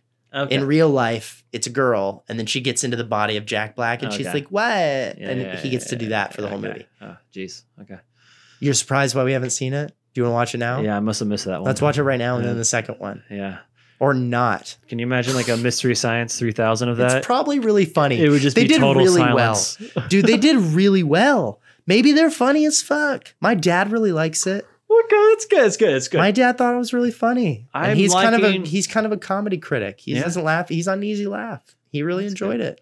God. But I'm so upset about the fact that they didn't spend any more time on the board game lore. That's what I wanted to know about. Does the Jumanji board game exist in the movie? in real life in Austin, Texas right now? Can I go buy a Jumanji board game? Yeah, I think you actually can. I used to own it when I was a kid. Talk about a virtual reality experience. Fuck, that would be cool.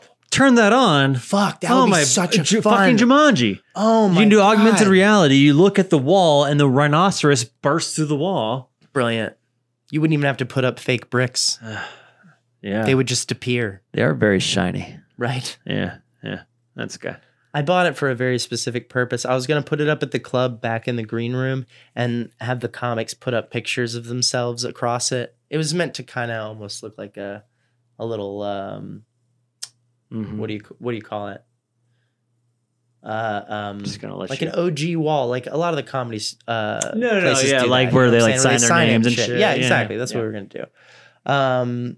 Because the cool thing about our place is that it almost completely died, and then a bunch of comedians who really thought it was a cool idea stuck around and made it exist.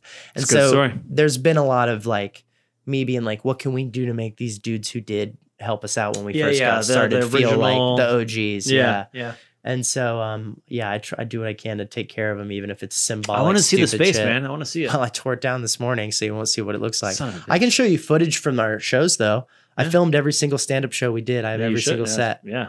Yeah, on a really nice camera. Because Because honestly, I sold the clips. That was part of how we were making money. I want to do stand up. Dude, I'll help you do I stand-up. have all sorts. We may not be of- able to do it for 3 or 4 years, but when we Yeah, finally I can do it know. again, God. I took Steven for his first time. Really, Steven did it. Mm-hmm. Really, I took Friedrich for his first open mic. He did great. He really did. Sounds hot. It was so hot. Yeah, sounds really hot. Yeah. Where was it? Well, it was hot. It was the Here in shower Austin? we took after. yeah. No, it No, in was LA? yeah, it was in LA, right by his house, because there was a place I was going for a while, and I kept trying to get him to come. Yeah. I actually did. I was hosting a talk show there, so I did like a weekly, almost like a Bill Maher style talk show Okay. that was live on YouTube, Cool. and it was from this little comedy theater. I had Steven on to talk about Vice. Was he on Vice? He was in the movie Vice, the Dick Cheney Oh, that's movie. right. I forgot. Oh God, He had I a gotta scene watch with Christian Bale where he's Fucking like hell, young. And I was like, dude, what was it? Are you a political guy? Yeah, was yeah, it cool? You yeah. know, kind of just a typical interview. Anyone I could get from that movie. Damn And I knew it. him. And so I've I had never him on the had- show. He did great. And then he was like, dude, I really want to do stand up. I was like, dude, just come back here. They do them every single day. And he was like, yeah. And then they opened one walking distance from his house. And I Yeah. was like, dude, I'll You gotta come do it. over and Yeah. we'll walk over there and do a set and then come back. It's 5 minutes. It takes an hour to do the whole thing. Yeah, And he did great. of course he did. He got laughs. Like it was Guy's funny as hell. It was fine. He's talked a lot about going back. I don't know how much he has or did. But it's definitely something he enjoyed. And dude, I really think, honestly, I would pitch to theater programs like spend a week, spend 2 weeks. The way we did the fucking ballroom dancing thing Okay. for intensive arts. like Have conservatory somebody theater come programs. in Yeah. and don't have, I love her and I thought she was a really funny person to have Don't around. say the name. I'm gonna say her name because I love her and I think No, she's no, I super wanna funny guess. and she's a stand-up. Oh, Ashley. Not Ashley. Yes, Ashley. correct. And then look what? at me. Ashley. And then where are we? It's like everything's right in front of Austin? you. Her name's Ashley Austin Morris. Morris, thank you, Ashley Yes, Morris. Yes, absolutely. So she is a great stand-up and a Yeah. super funny person. No, and she she's- came yeah. back and gave us this like 1 or 2 It was day like- course thing. Maybe Oh, I don't remember. I thought it was. I think we only did 1 or 2 days because we were in a directing program. I'm pretty sure it was like a month. Really? I It was think it was- intensive arts. Oh, was it? It was part of. Well, I thought it was intensive like a arts, I straight think. up like semester class or some crazy shit. No. Okay. I don't Yeah, think yeah. so. It was an intensive I think arts we were like there for a comedy portion of workshop. it. Yeah, yeah, And yeah. it was That makes supposed sense. to be supplemental for not getting Gerald's comedy thing. That was kind of the idea. Oh, that makes sense. Yeah. And so she came in and she talked about a bunch of like rules of comedy stuff Yeah. she'd learned from Gerald. We watched some Golden Girls. She's the one who taught me talked about B. Arthur. red ball, blue ball, red ball, banana. Right. Yeah. Yep. That was her. Yeah. Which I think. It existed before Ashley Well, Morris. I think it's a but Gerald thing. I don't remember. Probably. I don't know well enough. I won't even say. So I mean, comedies goes back a few thousand years, but yeah. right, but I mean that specific Yeah, yeah. expression. I don't know if that's where she got it or not. But what I'm saying is what we did was we sat in the rehearsal hall in Performance Place and talked comedy with a professional comedian. Yeah. I think that was valuable. It's good shit. But we need to go to fucking club. I want the whole class to try to write a 3-minute set and to 3 take minutes is a them lot of to time. the Yeah. take them to the club, rent out the club for the day during the day. I have, yeah. And don't share your jokes with the class before you go because you want to try to make them all Yeah. laugh when you get Yeah. there. And get up and everybody try to do a 3-minute set. Dude, how many more people from that school would end up being comedians? Because they got the exposure. Me and Alex Heffler, when we were both there at the same time, kept talking about going to Greensboro to go to an open mic. And we never quite got it. We never quite got it done because we had conservatory But the hours. idea of like Greensboro being the destination point of like, Dude, let's that's just where get we it there. could go to the closest course, open yeah. mic. There was nothing we knew I didn't about know in there was that. Winston. Yeah. And so, because there's a comedy club in Greensboro. No way. Okay. And so we were like, we'll go to the club. And we just never really got it going. And I honestly think that just like ballroom dancing, which again, I think ballroom dancing is pretty fucking dope. And now it ended up actually being part of my career. And so like I'm actually in the support irony. of the ballroom. So good. You know, and I liked that guy who taught us, Alan Berryhill. He used to come to IHOP. He's a cool guy. He used to bring like old ladies from his dance class and they would have like dessert and coffee all into the night. They were dope. I love it. So, but yeah, I can see that dude, guy in my head too. a week of stand up. Try it. I have number so of much respect actors for. I have so much respect for who say stand-up that. comedians. Yeah. Stand-up comedians. That's got to be the toughest job in entertainment. I feel like And you went because to acting school and you're saying this. yes, absolutely. Because you're getting up there and saying, "By the way, I want you to shut up and listen to me, and I'm going to make you laugh." That is a higher, taller order than any actor in a play, because well, generally speaking, in a play, you have. It's like performing in a one-man show called The Greatest Comedy of All Time. Exactly. Or you're like, one night only, I'm gonna make you cry. Welcome to I'm gonna make you cry. Listen to me, shut The up, show. I'm gonna make you cry. Right. Oh my God. Because generally speaking, the audience That's a at really good point. an audience at a comedy club is like, all right, make me laugh, asshole. Let's Right. see what you got. Right. I'll get a little drunk, but you got to do all the work. Generally speaking, audiences in a theater don't go in there and go, all right, asshole, let's see what you can do. Right. Right. But generally speaking, at a comedy club, people enter They have an with expectation. a great deal of skepticism, Right. going, all right, let's see what happens. You know, Let's it's see if you really can make me funny laugh." that you say that because I think that's true on some level. But the other thing that we talk about in doing stand up a lot, Yeah. which is like they want to laugh. Some of them come there with, you know, skepticism. sometimes Yeah. the boyfriend has the arms crossed in the front row because he didn't want to fucking come. Of course, it's like, all right, But yeah. the people who wanted to come to this Is that show, your experience, really? yeah, at a That- show where they paid for the tickets, That makes they're sense. trying to be with you, man. They wanna- They yeah. want you to be good. That's good. I didn't. they don't want you to eat shit because they want to have a good night. That's like auditioning actors. When I'm auditioning actors, I want them to do well. Right. I'm going to give them all the benefit in the world. Like, my God, please do well. What sucks is going to open mics that are all comics. Oh, in that case, then you're just. And that's like going to an audition with everyone who's auditioning for the same role as you in the room. Yes. That's and horrible. That's horrible. Well, except there's no job. So the stakes are actually strangely low, even though everyone's very critical of you. Because no one wins. Yeah. But at the same time, if you can make a bunch of comics who are staring at their phones laugh with your joke, it's a pretty fucking good joke. Yeah, then you're golden. Yeah. Yeah. And so, dude, it's been a really interesting kind of different Interesting. art form to dive into. And I really think there's benefit. And like, regular theater programs, like just spend a week and make it an intensive and be like, this week you're going to try to be the best stand-up comedian you can be. Would you write your own material, or would you provide? You have to. You absolutely have to. That's the point, which is when you get up there, unless you do a character, which you could do, and I'd start getting into the weeds there at an acting program to be like, I don't want Andy Kaufman shit, but at the same time, if you got Andy Kaufman shit, like really smart character shit, I kind of do want to see if that's what, you know? But that's the thing. It's like, dude, even Larry the Cable Guy, that's not who he is. It's a character he made up that he did on the radio. Yeah. And then eventually made into a real physical character. And then he started doing the stand-up. And then he started doing the movies. And it fucking sold. Yeah. It worked really well. And so I think it's... Which, by the way, is a wonderful guy, apparently. Oh, yeah. I never got to meet him, sadly, with the project He's good friends with my cousin. Stuff. That's great. Bought her a horse. Really? Yeah. The people we sent. Larry the Cable Guy bought my cousin a horse. Fucking weird. We need horses, but he got a horse from this guy. Yeah, so I just think the value is there because there's a number of elements of it, even if it's not something you want to do for the rest of your life. Like many, stage combat or singing. Like literally everything else you do in conservatory. Yeah, there's going to be little elements that it's like, that may not be you forever. But our comedy training was so broken down into like classic... mask work and... Well, I was talking about I was going to say the Gerald side first. So like classic... like almost Shakespearean and yeah. Well, I guess Shakespearean and comedy is like Bob, but I mean like I'm trying to think of an example. What's the fuck? We did Major Barbara, who's written by. God, really verbose English dude. Yes. Major Barbara. That's the kind of comedy we were George studying. Bernard Shaw. George Bernard Shaw, right? Yeah. And so it's like really smart, fucking doing like importance of being earnest, that kind of comedy paired with commedia comedy and clown comedy. Yeah. All really great things to learn. Absolutely. But that is not writing your own verbal comedy with the intent of getting set up and not being silent in the audience for the whole time you're up there. And what would it feel like as an actor who's trying to learn how to be an actor to just once try to stand on your own feet as far as material, even nowhere if to you're hide. not a writer. Nowhere to hide. Yeah, just you.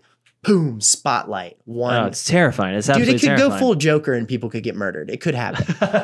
Yeah. But I really think the value is there for the people who'd respond to it. I think it's fucking fantastic. I mean, we've connected on comedians since we've known each other. I think I remember we talked about I said early to you. I still have a Bill Burr. No, is it Bill Burr? I've got a vinyl record of his here somewhere. You gave me a CD when I...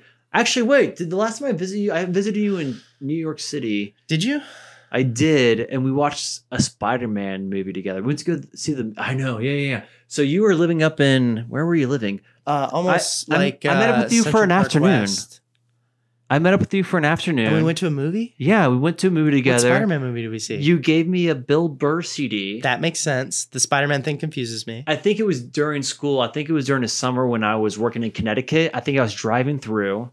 That makes more sense. You had a multi-bedroom apartment, as I guess that's not really specific enough, but with Brandon. And I think we spoke some pot, and you gave me a Bill Burr CD, and we went to go see Spider-Man 2 or 3. I don't know. Sometimes when I meet people, because it's hard because I'm a huge comedy fan. Yeah, I am not a comedy expert. I've spent a lot of my life in love with it. Just consuming. Exactly. Yeah. And a lot of times I meet people and I can feel the influences on their personality from people. And when I met you, I was like, if he doesn't already, he's going to love Bill Burr. Yeah, 100%. Oh, I love that Same dude. thing with Max Geyser and Eugene Merman. Do you know who Eugene Merman is? Oh my God. No, I don't. Eugene Merman. I'm so excited to watch him tonight. You should watch him. Merman, so he's gotten big lately because he's the voice of the little boy on Bob's Burgers. Oh, okay. Gene, I love Bob's Burgers. Yeah, Eugene Merman. Yeah, Eugene Merman. Is a weird comedian. I mean, his character is weird. I mean, I know Bob's Burgers better than I thought I ever would because my nieces that I watch right now watch them like great fucking show, 10 hours a day. It's ridiculous. Great show. I've watched every episode 5 times now. That's awesome. Yeah. It's really good. It's really well written. The music is really good. Yada yada yada. Yeah, but the cast is this kind of like, hipster Brooklyn group of comics, like Kristen Schaal and Dan Mintz Kristen Schaal and Eugene Merman and H. John Benjamin, of course, H. John Benjamin and Andy Kindler. And there's so many people on that show that are so good. But Eugene Merman is a very strange comedian, like an avant-garde. Like I can imagine. Does his character like reflect his a little bit stand-up? Okay, cool. In that weirdness. Yeah, he's a weird kid on that show. It's very absolutely. much in that vein. Like, if there's a connection at all in the material, I would love to watch it. I absolutely suggest it. I'll before you leave, I'll give you some titles of albums to look into. Yeah. And I remember when I met Max, I was like, "Do you know who Eugene Merman is?" And he was like, "I don't think so." And I was like, I know your new favorite comedian. Yeah. Like, I'm just good at that. I can tell by their sensibilities. Max was a born comedian writer. The guy should write comedy all day, every day. And in a weird kind of, not just in weird. his own brand. Like, almost in like a way where he kind of wants to upset you with weirdness. Yeah. Do you know what I mean? Yeah. Yeah. Like, it's because he's always going to be more comfortable in his weirdness than you are. Right. And he's going to capitalize on it. Yeah. And he's not uncomfortable because you are. Yeah. And that's a big difference in most people. Most people are like, oh, if you're uncomfortable, I'm like, what's going on? Yeah. You know? And he's more like, what's your problem? Yeah. Like, yeah. I think, and if I remember correctly, he ended up being, I was right. He really enjoyed it. It's strange. When I met Dave Thomas Brown, I was like, there's something about this guy that is like so familiar to me in his sense of humor. Oh, what was it? He was very witty and very like commentary funny. Yeah. And I was like, what the fuck is this? And I was like, hey, Dave, have you ever watched Mystery Science Theater 3000? And he goes, I've seen every single episode. Does not surprise me. I was like, me. boom, there it is. Yeah. I found it. Yeah. That's one of my favorite things is trying to guess their favorite comics. And what I love is when I'm like, do you know this person? You're like, that's my favorite guy. Yeah. That's good. But even better is like, no, I don't. And I'm like, no idea. Yeah. You're going to love it. Did I tell you I went to go see Book of Mormon a year ago in New York? How was he? Well, I didn't know he was in it. Really? So yeah, I helped move up a friend of mine. I never got to see it. I helped move a friend from Sarasota to Queens into Brooklyn. And she's like, I really want to see a Broadway show. What do you recommend? I'm like, I don't know. I'm not really up to date with the theater scene in New York. Honestly, let's find something that is really popular because I never see the big shows. I'm not one to go to New York and go, let's go see Wicked. Let's go see Lion King. And she goes, well, we have $100 ticket to Book of Mormon tonight. I said, fuck it, let's do it. I'll spend $100 to see Book of Mormon. Sure. Never seen it. Get there, we're in the lobby. Impossible to see. And I was not trying to impress her or anything. And I'm in the lobby and we're getting our tickets. And I look at the cast board and I go, oh, son of a bitch. Dave Brown is... oh, he's probably the fucking lead. And I'm like, and then so I tell her, I don't know if he's the current title holder for that role. He was major, not major, sorry, Elder Price. Yeah. Yeah, he was at the time. Yeah. And so I was looking at the cast list and it's in the really classic kind of board. He did it at the West End too. Yeah, exactly. And I thought he was either still in the West End or I had no idea he was in the Broadway show. And so I just like casually mentioned like, hey Mel, by the way, actually, I went to school with this guy, really nice guy, Dave Brown, and she thought it was the coolest thing in the world. She thought, like my stock and my value went up exponentially when I just casually mentioned. And so I sent a message on Facebook saying, "Hey man, break a leg, gonna see the show tonight."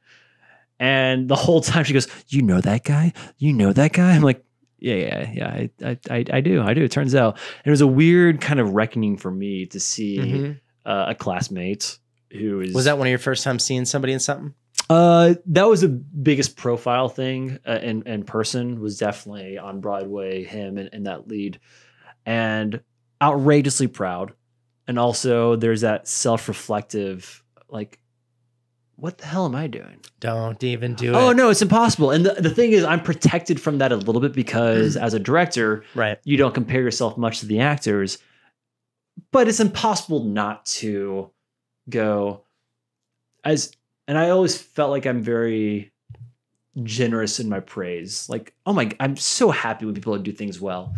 And I'm so proud of Dave for crushing it and being up there and not even knowing that he's doing it and just walking into the Broadway show. But there's that inevitable, that's amazing. What the fuck am I doing? I don't deal with it. You don't do it? Nope. Doesn't happen to me at Never, all. And let ever. me tell you why. Yeah. I get microscopic Okay. about why people are where they are. Okay. And I don't get upset that Michael Jordan did better at basketball than me.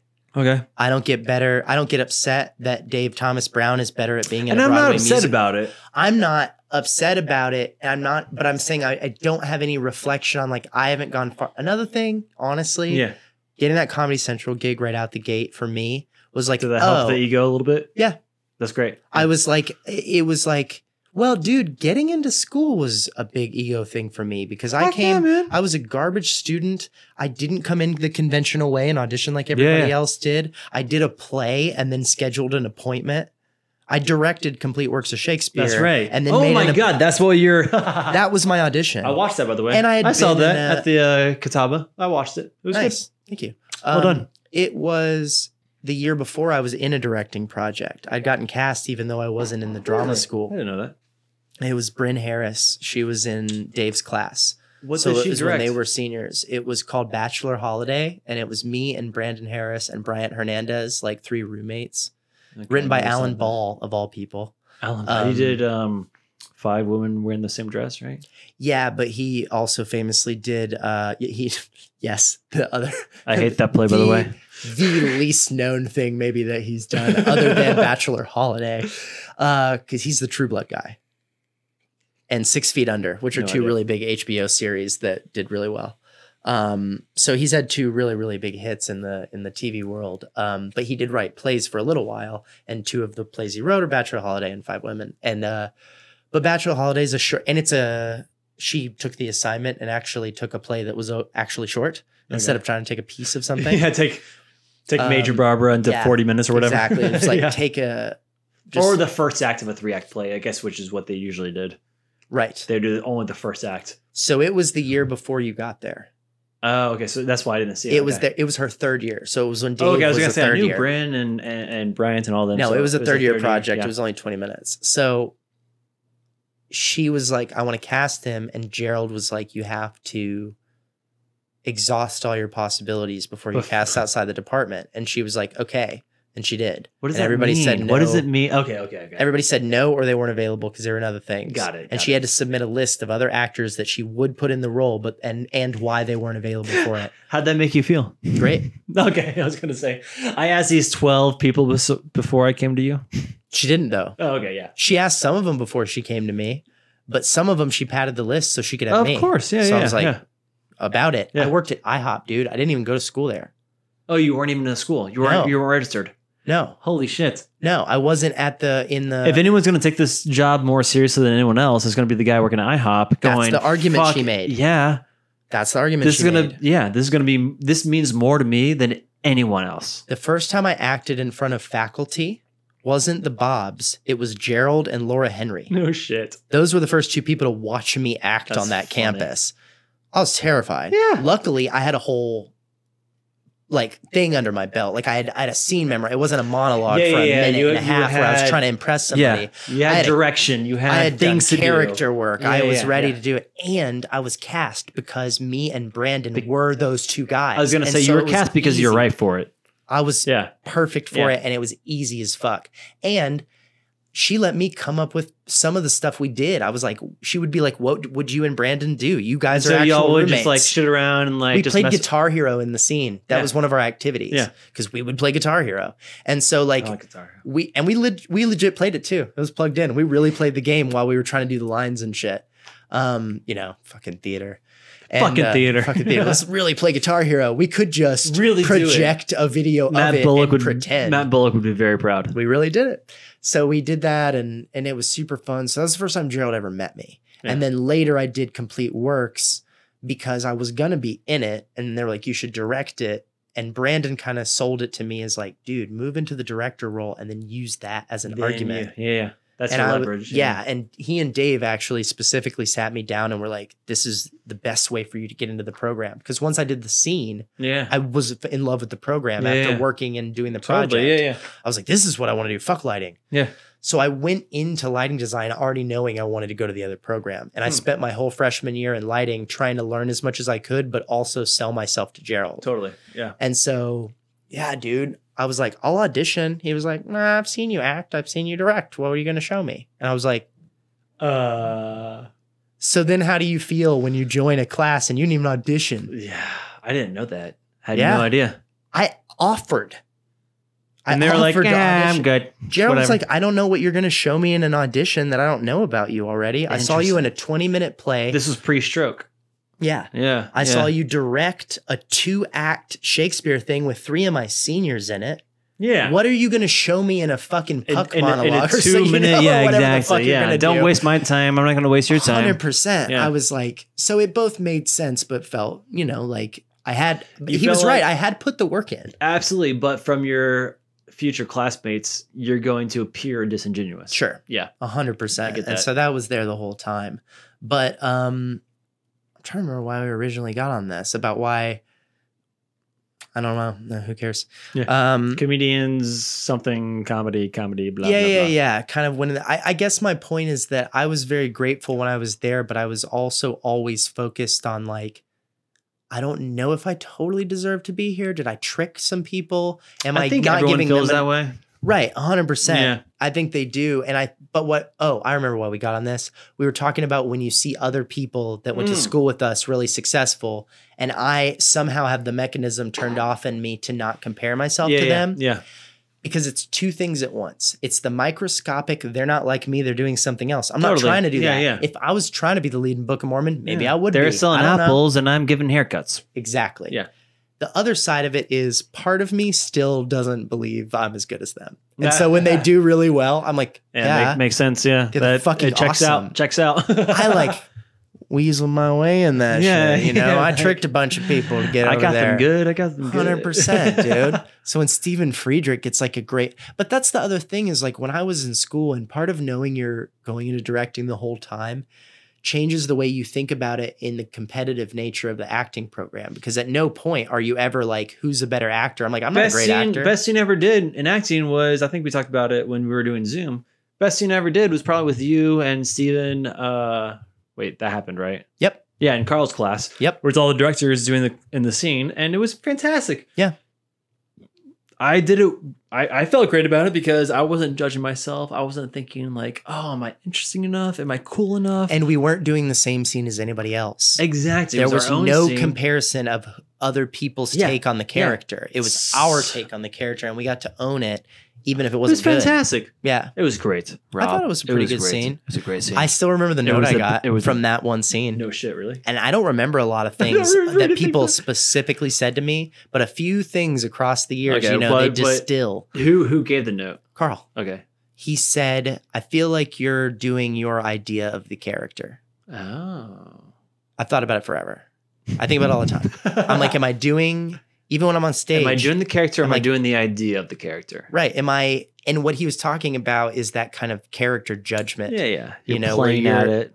Well, and you're not giving the benefit of the doubt enough to the guy to just honestly be that guy. Got You're it. judging him There's for a the way he judgment. behaves, and you're playing that judgment in the Okay. moment. Yeah, you're It's some- qualifying. It's the, some the level behavior. 2-3 acting kind of Yeah, yeah. thinking, but it's definitely like it hit me as like, oh, you're right. I've decided who this guy is, and I'm going to show it to you a little Interesting. bit, even though I'm doing the I've doing. taken it. I've processed it, and this is the And product it includes of my judgment of how he's Yeah, not exactly. XYZ or he is. Well, that's what directors do. I mean, it's hard for directors. I mean, I guess there's. I made up my mind about who that dude was, and I Oh, wasn't for super sure. ready to change things around. 100%.